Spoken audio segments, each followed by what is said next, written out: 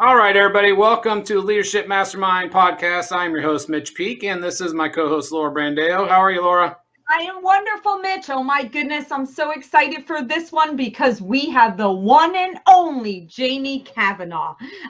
She doesn't really need an introduction, but we want to give her a formal introduction. She is the Chief Operating Officer and partner at Amerifund Home Loans. Jamie's ability to combine her expertise in operations, sales, business efficiency, and vendor services through the eyes of an originator makes her a sought-after advisor to various companies in the industries.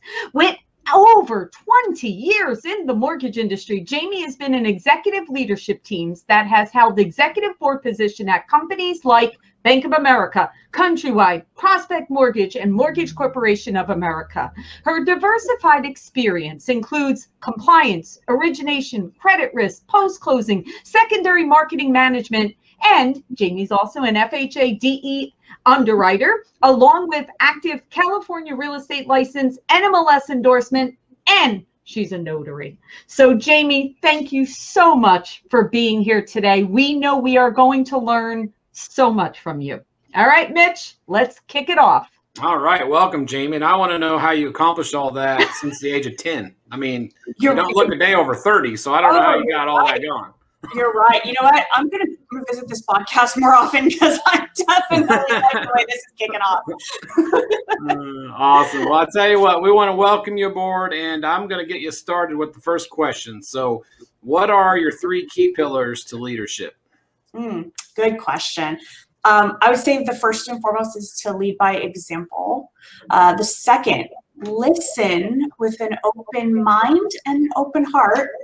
And the third thing would be to empower others so that you're teaching them how to be successful. Awesome. Wonderful. All right. I want to take the second one about the listening, right? Because we all know that as humans, right, the second someone says something, we're already processing in our brains what our reaction is going to be.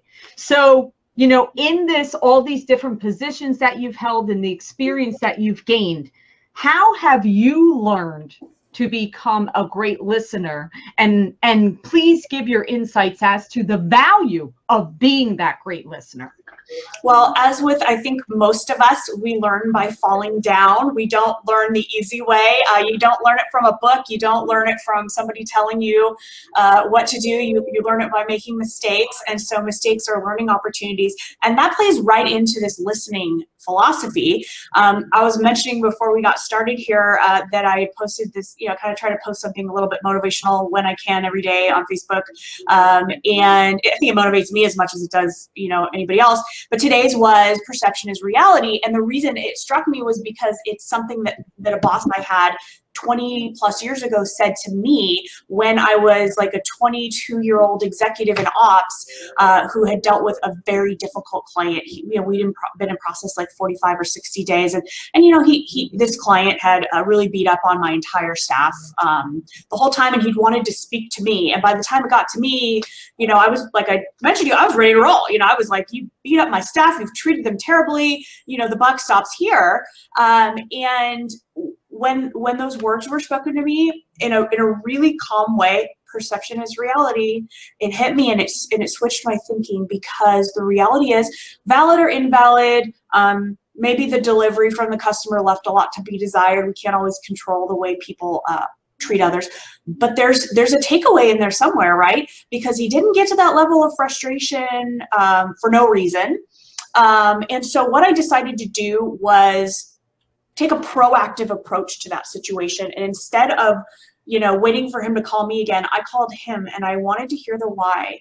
What was his journey? And honestly, half the battle was just letting him speak, right. Letting him share what his experience was and take me through the process of the pain points he felt and what got him to the level of upset that he was. And acknowledging that, it meant a lot to him, but it also meant a lot to me because I started taking notes. There were definitely some mistakes made along the way and things that we needed to do to improve our processes, because although our workflow was great, we had tight operational processes in place, the customer's perception, the customer's experience wasn't that. What they saw, what they felt, what was being cascaded to them wasn't that. And so that is where listening is key. And like I think we've talked about many times, as human beings, when we get input, especially when it's negative, immediately we're going to go into defense mode. And I don't think that's ever going to change. It's human nature. But I think recognizing that and having the forethought to kind of just take a moment and listen and just kind of put that reactionary part of you over here while you're listening and process what's being said to you before you respond, it allows you to take that information in and do something meaningful with it, which is hopefully to make some impactful change. And I think there's always a takeaway, no matter whether the person is rude or not, no matter whether they're valid or not, there's always some level of validity in whatever is driving that negative feedback. Yeah, and excellent point. And you know, it's interesting, Jamie, and look at us right here, right? Here we are on a virtual, you know, the last 18 months or so, right? Here we are, we've been virtual. And our brains are trying so hard to focus, right? We're trying to listen, we're trying to look, we're watching for distractions that might be happening around us, right, in our world.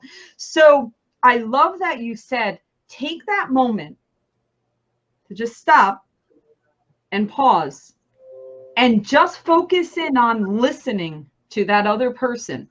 Because I think, again, biological, I think our brains are trying to process everything, right? We're trying to process our emotions. We're trying to, you know, analyze everything. And then we're trying to think, okay, this person's upset. How do I react? How do I use my voice? What do I say? What are the words? Do I ask them a question? So I think your advice right there of just pause. Yeah, Take a moment. I love it. Go ahead, Mitch. And I think, you know, with anybody, if you're receiving criticism, the first thing in your head it pops up is, yeah, but. You know, and you got that in your head the entire time they're talking. You're ready to say, yeah, but I did this, or yeah, but they did that. You got to get that out of your head. And I've learned that, you know, now that I have children that are, you know, 14 and 12 and, you know, they make mistakes and you're like, hey, you can't do that. Yeah, but no, that you can't have that mentality. You have to say, yes, I agree. You know, I may be messed up, but how could I, you know, fix it? How can I make, you know, things go better the next time? And like you said, with that customer in your head, you're thinking, oh man, they were tearing my staff apart. But then you got to think, he wasn't an upset customer because you gave him good service. Somebody made an error and it upset him, and then you had the right approach to fix it and, you know, listen to him and get. So how do you get there though? Because everybody has that yeah, but build up and ready to go. It's so true. And hey, to this day, I have my days. I mean, trust me, my team will tell you, we've had some doozies. You know, we've had a couple of folks, especially during, you know, the earlier part of last year when the pandemic first hit and the mortgage volume was like off the charts and every lender was backed up. So were we. No one could hire ahead of the volume. Everything was delayed. Customers were unhappy. And it just didn't matter what any of us did. It really didn't. There weren't enough hours in the day. There wasn't enough staffing. People were relocating to home work environments. Yeah, people were upset. I mean, and it wasn't just one customer. It was just a barrage all day, every day. And it was really, I think most of us would agree, the leaders, we were the ones shouldering a lot of it because we couldn't put it on our staff. We had to take the burden of it. And most of the customers were getting directly to us because we were where the buck stopped and we had to be the ones that made all the apologies. And there wasn't an excuse for it. And there wasn't even necessarily a resolution for it. It was just, I'm going to be transparent with you and tell you what's really happening. I'm going to tell you our why as to why this is going on and why it is so atypical of what our typical service levels are. I'm going to tell you what I'm predicting you're going to experience over the next 30 to 45 days. And I'm going to tell you that we're going to continue to do our very, very best and advocate for you. That doesn't mean that I didn't have days and moments where I wanted to snap back. And it also doesn't mean that there weren't customers that were so far out of line that I had to put them in check and say, hey, there's a limit to what we're going to do, what we're going to listen to and how long this is going to go on. So I think that there is a balance there, but as to how to get there, it is a process of realizing that negative feedback is a gift and not a punishment.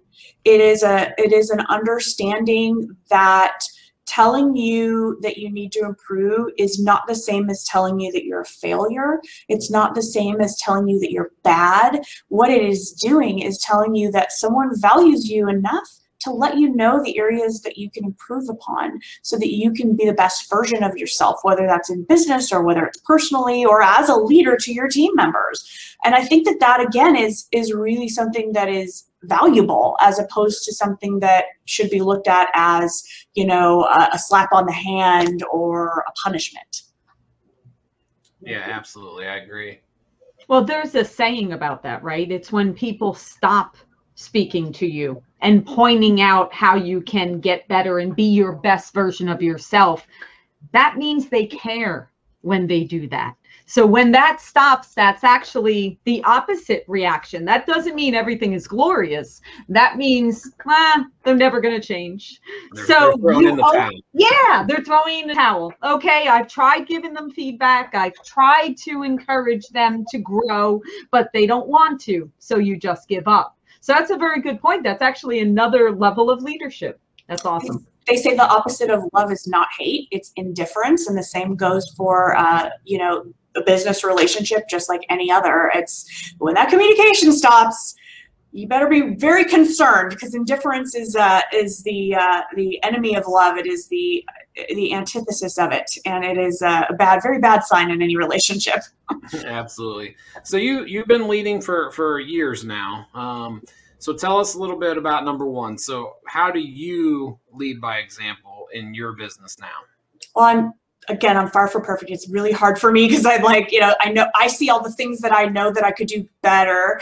But what I try to do is, I think the thing that somewhere in and around my 30s, and I'm not going to tell you how long ago that was, I sort of just started being comfortable in my own skin in a way that allowed me to be super authentic and transparent. And the more I did that, I think that the more people responded and listened, because I wasn't standing at a pulpit preaching. I'm not a dictator. I'm a person who is not only capable of, but willing to, and will absolutely roll up my sleeves and do anything that it takes. So, you know, there's no job that I'm above. There's no task that I won't do. And there's nothing I would ever ask of anybody that works with me or for me that I wouldn't do myself. And also, I wouldn't ask anything of them that I don't know they're capable of. And sometimes that means asking more of them than they think they're capable of, but I know that they are. And sometimes you have to bring out the best in people and ask them to push their limits a little bit in order to let them get to the next level. And I hope that by leading by that kind of example, I hope that that's one of the reasons that I've been able to, you know, build a team that's been with me for a pretty long time. Jamie, number one, you have to listen to my episode where Mitch interviewed me. I almost said verbatim what you just said about rolling up the sleeves and not asking more and all that, you know, asking them to do something. But I really love this, especially what you said at the end, because championing for someone and showing them that you believe in them even more than they necessarily think they are capable of is such a valuable component of leadership. So kudos for that. Yes, absolutely. I agree. And Laura's right. Her response in our episode last week was almost exactly the same. No surprise. That was. I'm in great company. It's an honor to be in Laura's company in that regard. So this is so much fun, Jamie. That's how I'm just enjoying this, right? Mitch is like, all right, these two are just two peas in a pod, right? We've always hit it off since we met at the very first women's mortgage event, yeah. You know, back in March in Irvine of 2020, like immediately. It's so weird that we instantly, it's so weird how you just click with some people, yeah. And it's like you've known them your whole career. You know when you meet someone and you know that you've walked a really similar path, and I'm like, oh yeah, she's been there, she gets it. You know, you can have that instant connection with people, and then other people you have the instant opposite connection. You're like, why do people like this Those person? are the people I'm indifferent to, as it turns out. Those are the people. What? Say that again. That I'm indifferent to.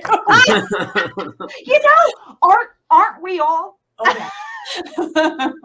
That is true. That is true. So let's talk about empowering others. So what do you do to, like, you kind of mentioned it already, that you give people tasks that they can do, but maybe they don't. So how else are you empowering people, in your company?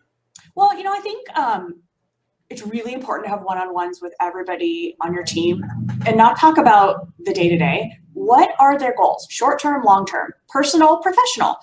Somebody that works for you, especially somebody that has worked for you for a really long time, their goals may not be the same. I'm going to give an example because it comes to mind of a person that's been with me for almost 9 years.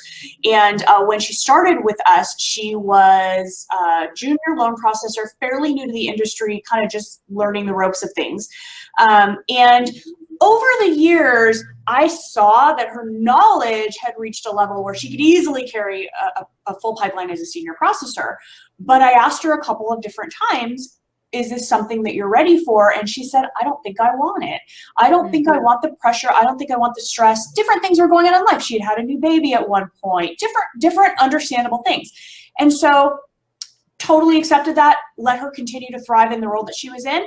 But I checked in from time to time. And so most recently, about, 3 months ago or so, had a need for a senior again, pulled her back into my office and said, I know I've asked it before more than once, but I'm checking in with you again. Where are you at with this? And her answer was, I've been thinking a lot about it. I've been taking some classes at night, online that I've found to build up on my income calculation skills. That's an area I feel I'm weak in. I'm ready. I want it. So she got it. And I put her on a training plan, and we mapped it out. It wasn't just like, here you go. It was, no, let's map this out so that A, what we're expecting, and B, the milestones that are going to get you from where you are now to where you want to be. And let's start entrusting you with more responsibility. Let's see how it feels for you. Let's see how it feels for us. 90 days later, she's one of my best processors, just like I knew she would be. But 3 years ago, that wasn't where she wanted to be mentally, and today it is, and she's thriving. That is one of the ways that you can help a person grow. It's one of the ways that you can empower and champion someone to be their best. She's thriving where she is, and I could not be happier. So that's an example for you. That is such a great example. And it's so important, Jamie, right? Because you're right that although you may ask them that question when they first arrive, life happens, right? Like you said, maybe you have a young family. Maybe you're going to school at night to finish your degree. Maybe you're doing something, or maybe you're scared, right? It might also be a combination of that. But listening and taking the time to actually check in with them and see what's best for them is wonderful. And how many times have we seen, we were speaking before we went live, that you don't see a lot of leadership training within the mortgage industry. And that's something I think now we're all speaking about it, right? And now we're bringing it to the front. So we're doing that. But how many times have you seen where people get promoted into managerial roles just because they were great at having a big pipeline, or they did the best numbers as a loan originator? That doesn't make them a good manager. So what are your thoughts on that? Because we do see that. And what are your thoughts in that? Oh, I have seen, and I've made mistakes in my past, and I've promoted people right out the door because I've promoted them right out of a perfect seat on the bus and right into a situation where they're not happy, they're not equipped, no amount of coaching gets them there, and it ends up going badly. And again, I have myself to blame for that. Maturity, experience, the things you wish you had 15 years ago that I maybe have more of today, led to those decisions. But yeah, you're absolutely right. That is probably one of the most common things we see, especially in larger organizations. And you see it even as, let's say, a mortgage broker like myself, when I'm interacting with some of our wholesale partners and things like that, or even a vendor. I know immediately when I'm dealing with a frontline manager or somebody in leadership that is maybe not the strongest leader, but they had lots of technical skills and they're in the wrong seat. They're probably amazing at what they were doing before, but that does not necessarily make them a leader because it's a completely different skill set. And it isn't common to find somebody that has kind of both. It's not super, super common to find a person that's got, you know, heavy technical and analytical skills and also has the leadership skills, because leadership skills are typically something that kind of develops over time. And so most people need a little bit of a path to growth there. Whereas I find a lot of people go right from a frontline support role into a leadership role with no path to growth, no training, no coaching, nothing. And that's why I'm glad podcasts like this are happening, because I think there really is a need for it. And based on the feedback I get from lots of my colleagues in the industry, they want it. They need it. They're listening. They're paying attention. Yeah, and you're right. I think that's the old school approach, is reward your top performers with, you know, managerial positions, but they may not be the right fit. So getting them in the right seat, like you said, on the bus is critical. So someone who averages, you know, is average at what they're doing may be a wonderful leader. Absolutely. That's right. So it's up to you as the leader of the company to evaluate people based on that and not just reward those. But then you have to go back to, are you upsetting your top performers by not allowing them to climb the ladder? You know, how do you explain to them, okay, you're great at what you're doing, but this is what you should be doing. You know, we don't want you moving into another role because it's not right for you.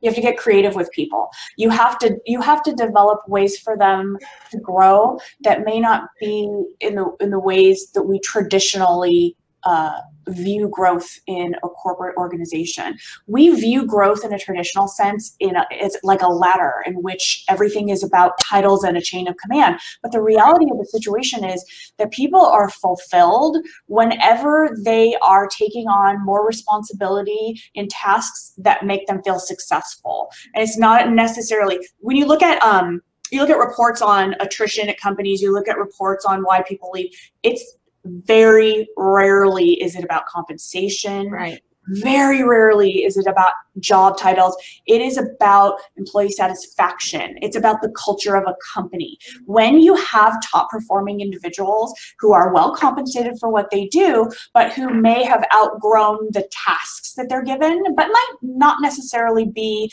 the types of folks that have the leadership skills that you need for a leadership role, find something else. These are people that need to have special projects assigned to them. These are people that need to be part of the development of new things for your company. These are the people that should be in meetings with you for strategy planning.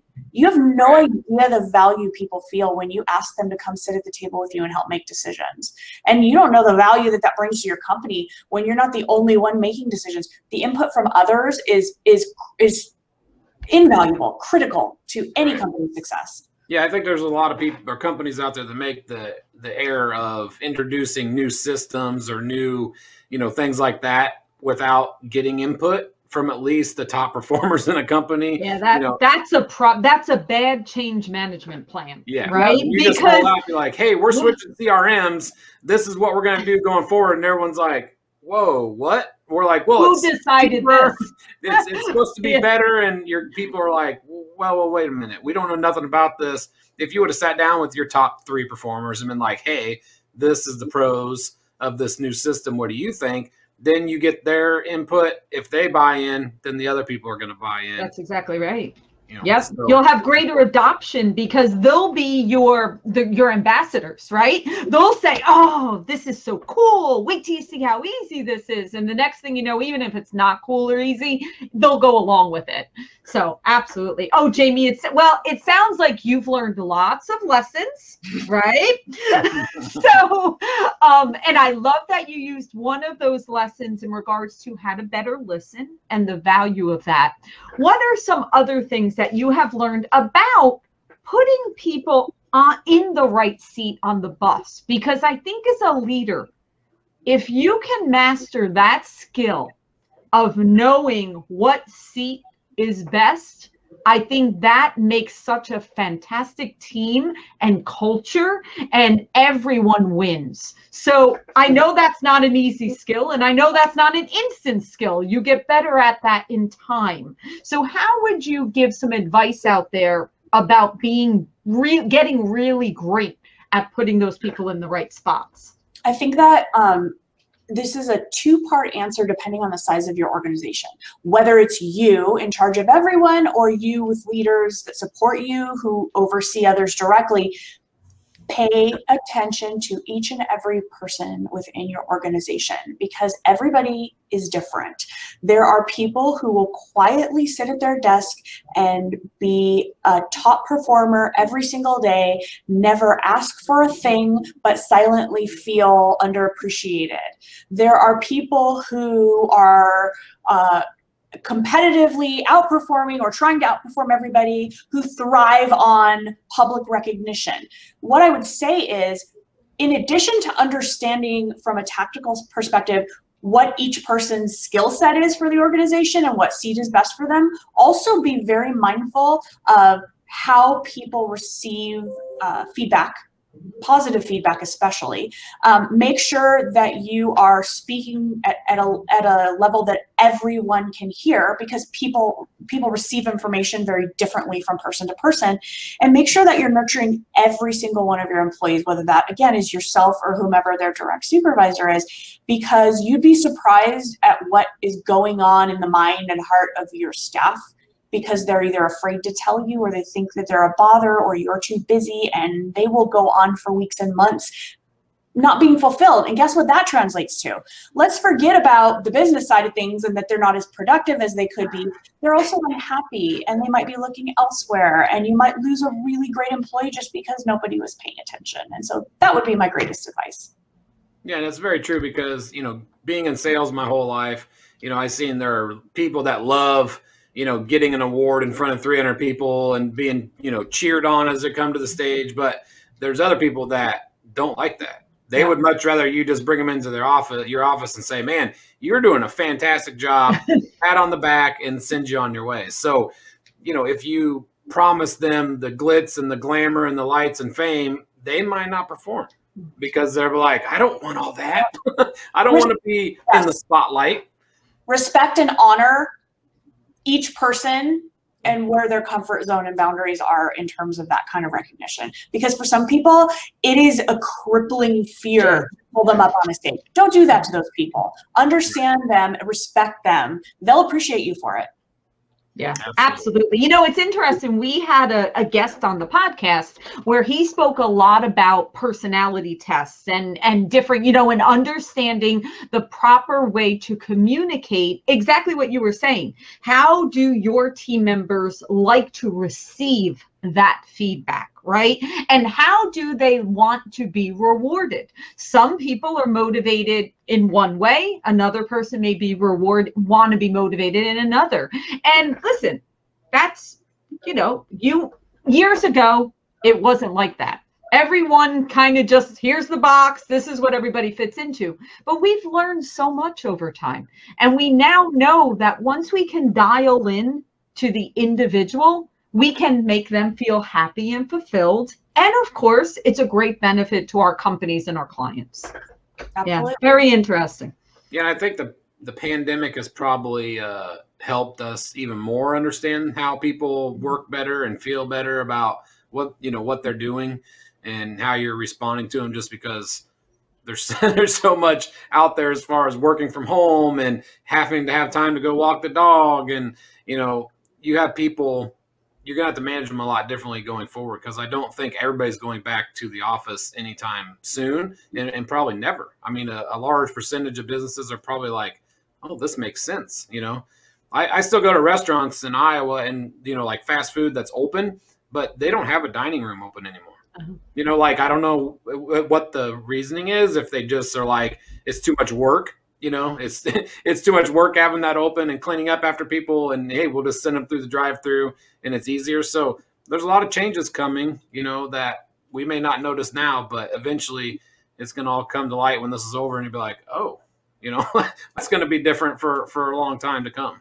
Yeah, things are definitely, there are things that are irreversibly changed in our world. I think work and life, which used to be so distinctly separate, have merged into one, and employees are now trusted to just get the job done in a lot of ways, much more so than in the past, where it's like, you're gonna put in your day, you're gonna get your job done. You may take different breaks at different times to do things because you're at home and you're managing, at least for a great part of the last 14 months, you're managing schooling your children at home while you're also trying to work, and everybody just adapted. And isn't it amazing that we did? We sure did adapt. And look at our mortgage industry as an amazing example of an industry that thrived through that persevered through that. And even with all of those changes, here we are. So it can obviously be done. And that is one of the things I agree with.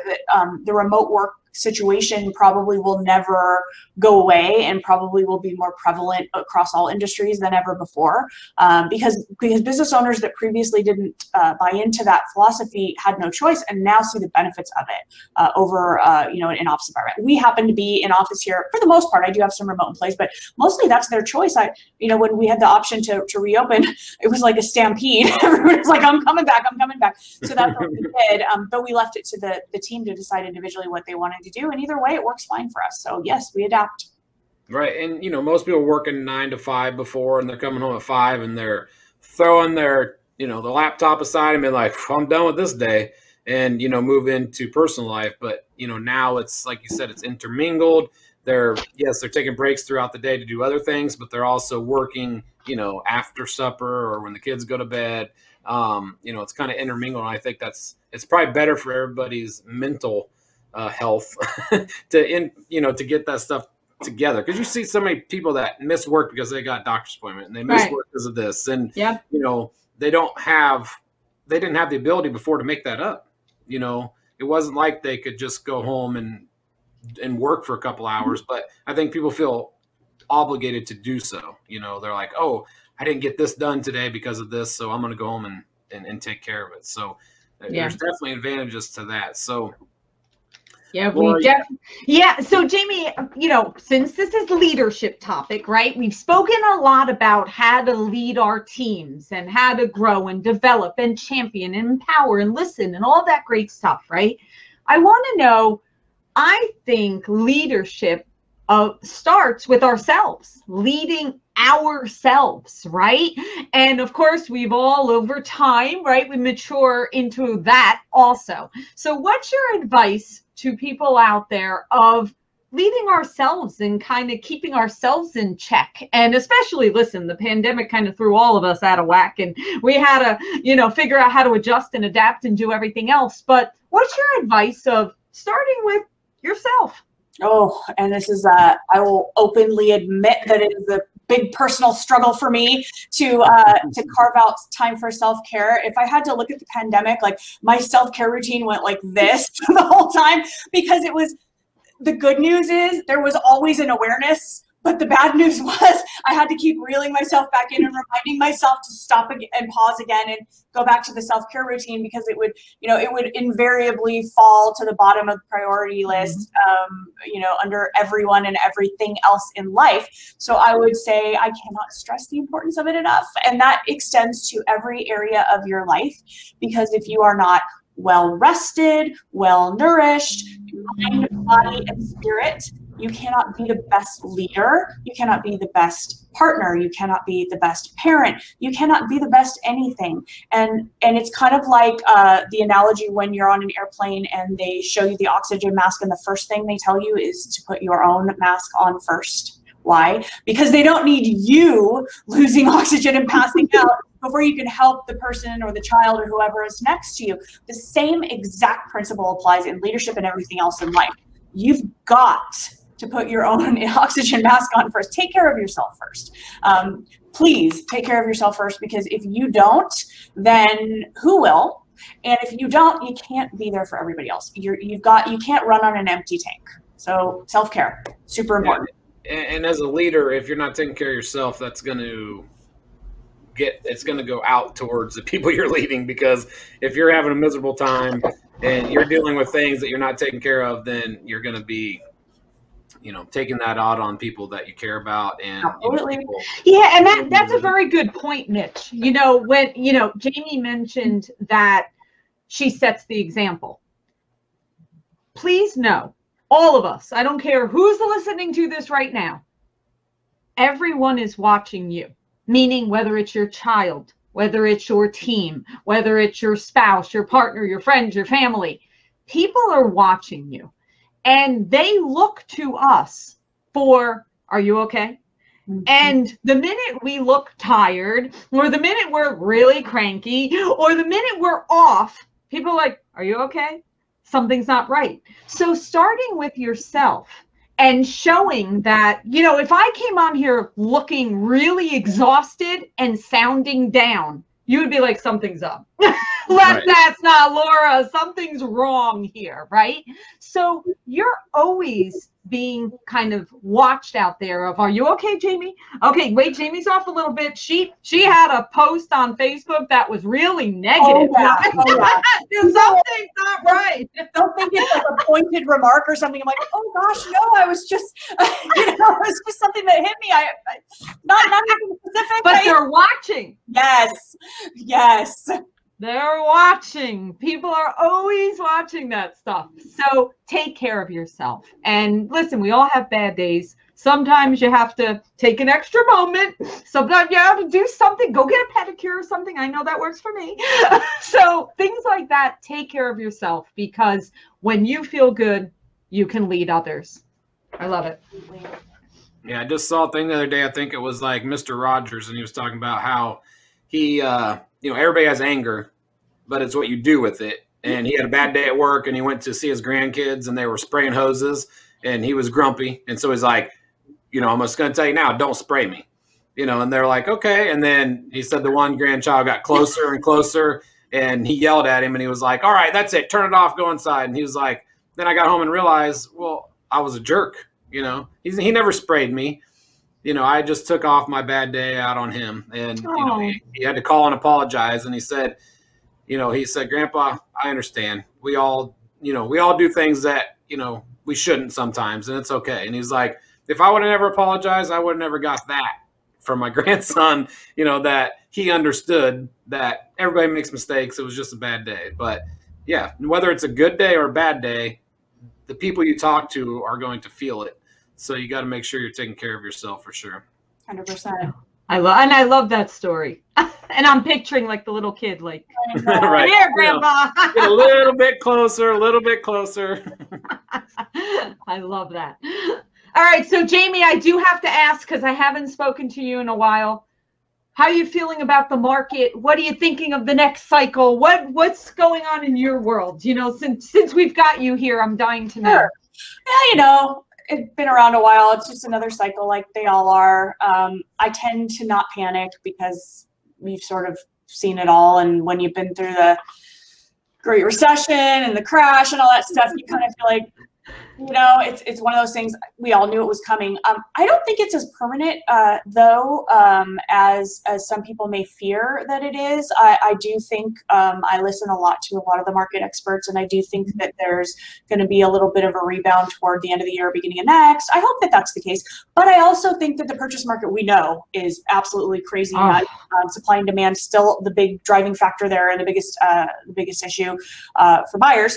And quite frankly, that's fine for us, because it means the purchase market is going to continue buzzing, and that means more purchase buyers, which is a phenomenal business plan to have as a mortgage broker. Purchases are always great. Somebody's always buying.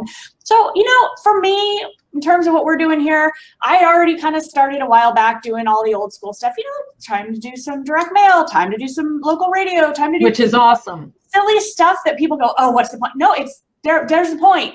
Get back to your database. Don't stop proactively doing all the little supplemental things that you've always done, because those are the things that keep the calls coming in and the online leads coming in and all the things that we do that sustain us. And that's where we are. So yeah, business is definitely not where it was 6 months ago, but where it was 6 months ago was not even close to reality. And we all knew that. I don't think anyone could have possibly realistically thought it was going to maintain there, right? No. But I agree with you, Jamie. It's all cycles. That's what our industry always is.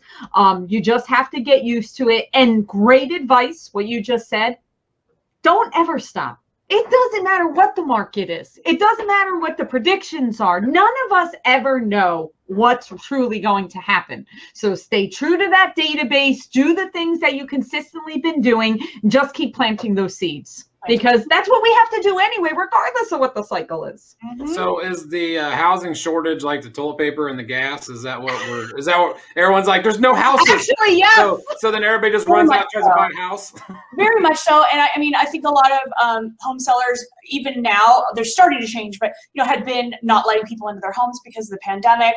So you had fewer people listing. You had fewer people giving access to their homes. You had people nervous about making big financial decisions because of the job situation as a result of the pandemic. Again, all pandemic related. So time of year, we're coming up into, the buying season now, and then B, coming out of the worst of the pandemic, we're going to start to see the surge. So we already have, more demand than there is supply, which is driving prices up to the hill. But now you also have the home buying season hitting. You have us coming out of this pandemic.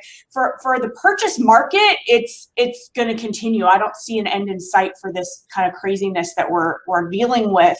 And so our chief concern is going to be the appraisal challenges and timing and finding appraisers and the value stuff where, you can't even find comparables, early and quickly enough to substantiate these crazy values and prices that homes are going out at. Those are the things we're dealing with right now, and that's the challenge really. Well, let's talk about mailing and radio and stuff like that, because I always hear people tell me, oh, people aren't doing that anymore. Well, to me, that means then you should be doing it. Oh, absolutely. If they're not getting 32 mailers this week and you're the only one, well, that's probably a smart move. So when people tell you, oh, mailers, no one's doing that anymore. Oh, radio ads, no one's doing that anymore. Billboards, no one's doing that anymore. What do you have to say about that to the Well, audience? for me, it's always been about our database. And I preach this everywhere I go. Database. We've never stopped nurturing it for decades. It's what has sustained us and continues to sustain us. So I'm always in my database's face. Postcards to my database.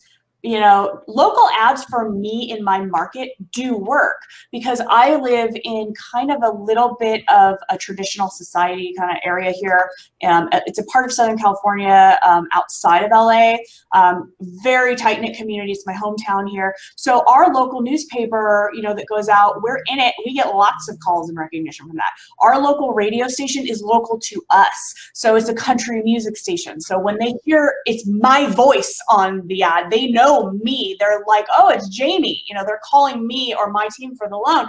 Those are the reasons those things work for us. They may not work in a large scale greater Los Angeles area, but they do work for us. And so I use them more as a supplement to all the other stuff we always do. We have the technology, we have the drip campaigns, we have the dialing for dollars happening, but we also have these other things happening so that there's never a time where AmeriFund's not going to be the very first company that my clients think of when they need to do anything or when they have somebody to refer for a mortgage. All right. So when someone asks you, should we do this or do that? The answer is always both. Just always. Yeah, It's a commitment it's a fund commitment. I mean, direct mail is not cheap. And so to me, it's a cost of doing business. To me, when I look at my marketing budget and I start to, it's just part of what I know has got to keep going. Again, going to that consistency conversation, because it's something I've always done. And because my database management is so critical to our business model, it has to be one of the things I spend my marketing dollars on. That might not be the case for a newer loan officer who maybe doesn't have a massive book of business. They might have a different approach. But if you have a decent book of business and the wherewithal to do it, I say do it. Are they working? Do you think that direct mail is working more during the pandemic because people are home and people are probably? Do you think people are probably reading their mail more and seeing those things more? Yep, and I do postcards so that there's nothing to open. Just little things, little tricks, tricks of the trade, certain sizing that is bigger than your average so that it's really, it sticks out. I was trying to think if I had one handy, I don't, but they're big. So there's just little things you kind of learn over the years that work better than others, and a dedicated phone number on it so that I know if somebody's responding to that particular thing, that's where it's going. So as I'm tracking my marketing dollars, I know that's performing well, that isn't, make adjustments as necessary. Just all part of the game. Well, that's good advice because it makes sense that you track where it's coming from, because if not, you're just throwing darts at a wall and Absolutely. hoping you get some points back somehow. That's like when you buy online leads or you buy leads from a company, you don't have a lead management system in place. Like I made a comment on someone's post the other day, don't buy leads if you don't have lead management in place, unless you like lighting your money on fire. Because if you don't have a nurturing plan in place, those leads are going to go to waste. So you've got to have the plan in place to nurture and monitor and manage any lead you have, whether it's an existing client or a new one. You've got to be proactive. You've got to have that going. If you don't have it, again, what is my favorite word? Consistency, my favorite word ever on earth.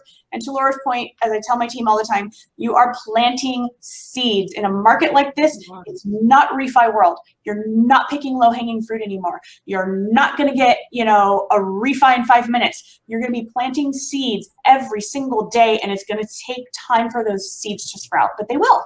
They will. So plant them every single day. Yeah, absolutely. And keep watering them. Keep watering them. You have to keep watering. All right, Jamie, you are awesome. You are amazing. This was so insightful. We spoke about how to be a great leader to ourselves, to our teams, to the world. And you also give some very tactical advice on how to adapt, how to change, how to plant those seeds, how to make sure you're ready for whatever the cycle is. So, of course, if anyone isn't connected to Jamie on social, follow her. She gives great insights and some great motivational, inspirational, educational, all different kinds of things. And I guess LinkedIn, Facebook, what do you think, Jamie? What's best? Facebook is probably my primary source. You know that because you're my friend there and you see my stuff and I see yours. LinkedIn is, I've been getting a little bit more active there and posting some interesting articles and things like that. But I'd say go find me on Facebook, Jamie Cavanaugh. I'm there. I'm all over it. You can always email me, jamie@amerifund.com.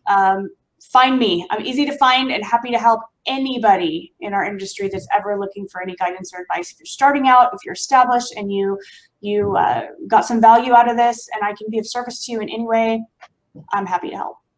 And Jamie's not just saying that. That actually is Jamie. Yes. Absolutely. You are wonderful. You are too, my friend. Thank you.